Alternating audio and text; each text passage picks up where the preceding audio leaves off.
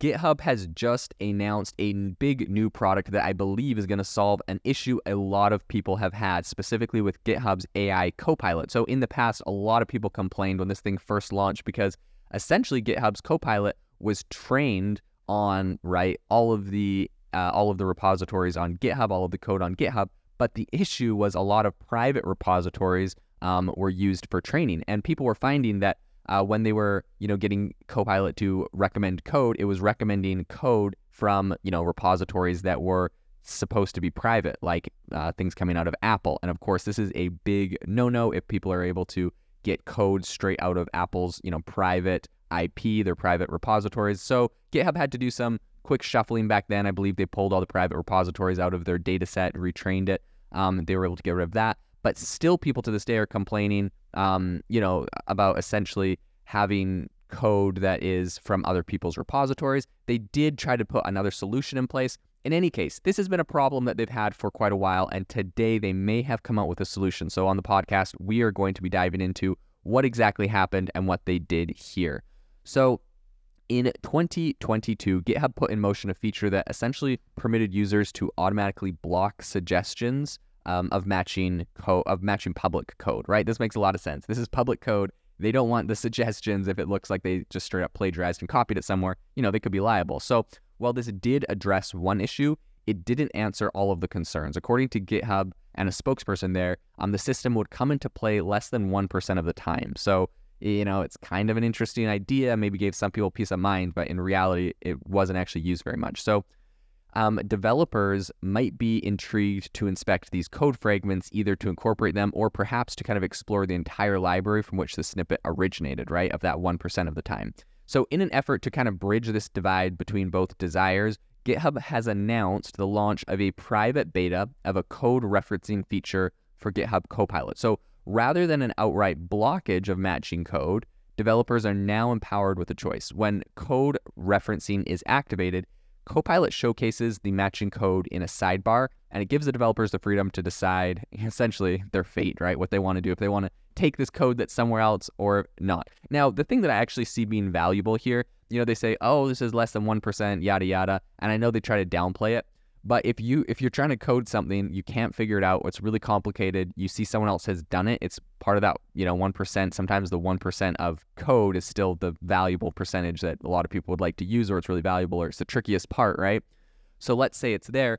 I think developers would like the option of being able to see that code. And, some people are like, oh, then they can copy it. In reality, I think they would like to see it, and maybe they would just like to see how it was coded.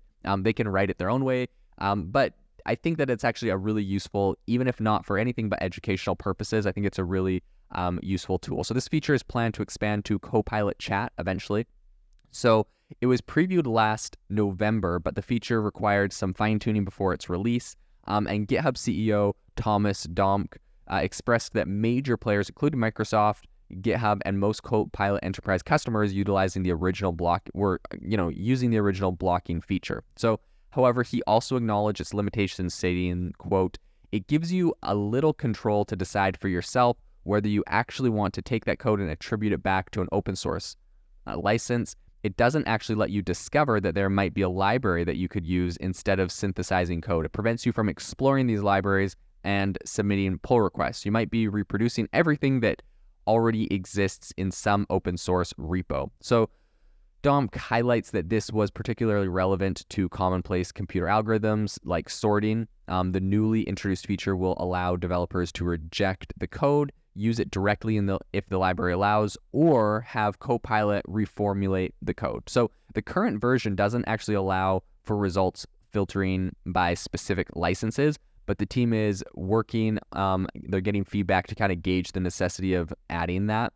They said, quote, "We're letting people understand the match and then go on and explore or go and make the right decision." So Domke explained, adding that he believes it fills the gap in the original solution. So the code referencing feature pretty much tends to be more active in scenarios where Copilot, it kind of lacks context. So when there's tons of context and that's all available, from existing code, Copilot is a lot less likely to suggest matching public code. However, at the initial stages, I think the likelihood of generating matching code actually increases. So central to this whole kind of initiative is a fast search engine, which is aiming to essentially keep latency within 10 to 20 milliseconds. I think this is really big. No one wants to wait for their code to generate. No one wants to wait a long time for anything. And I think increasing the speed is a big bonus on this. So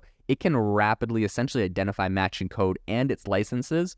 You're not waiting around for that. And currently, the matching snippets are listed in the order found.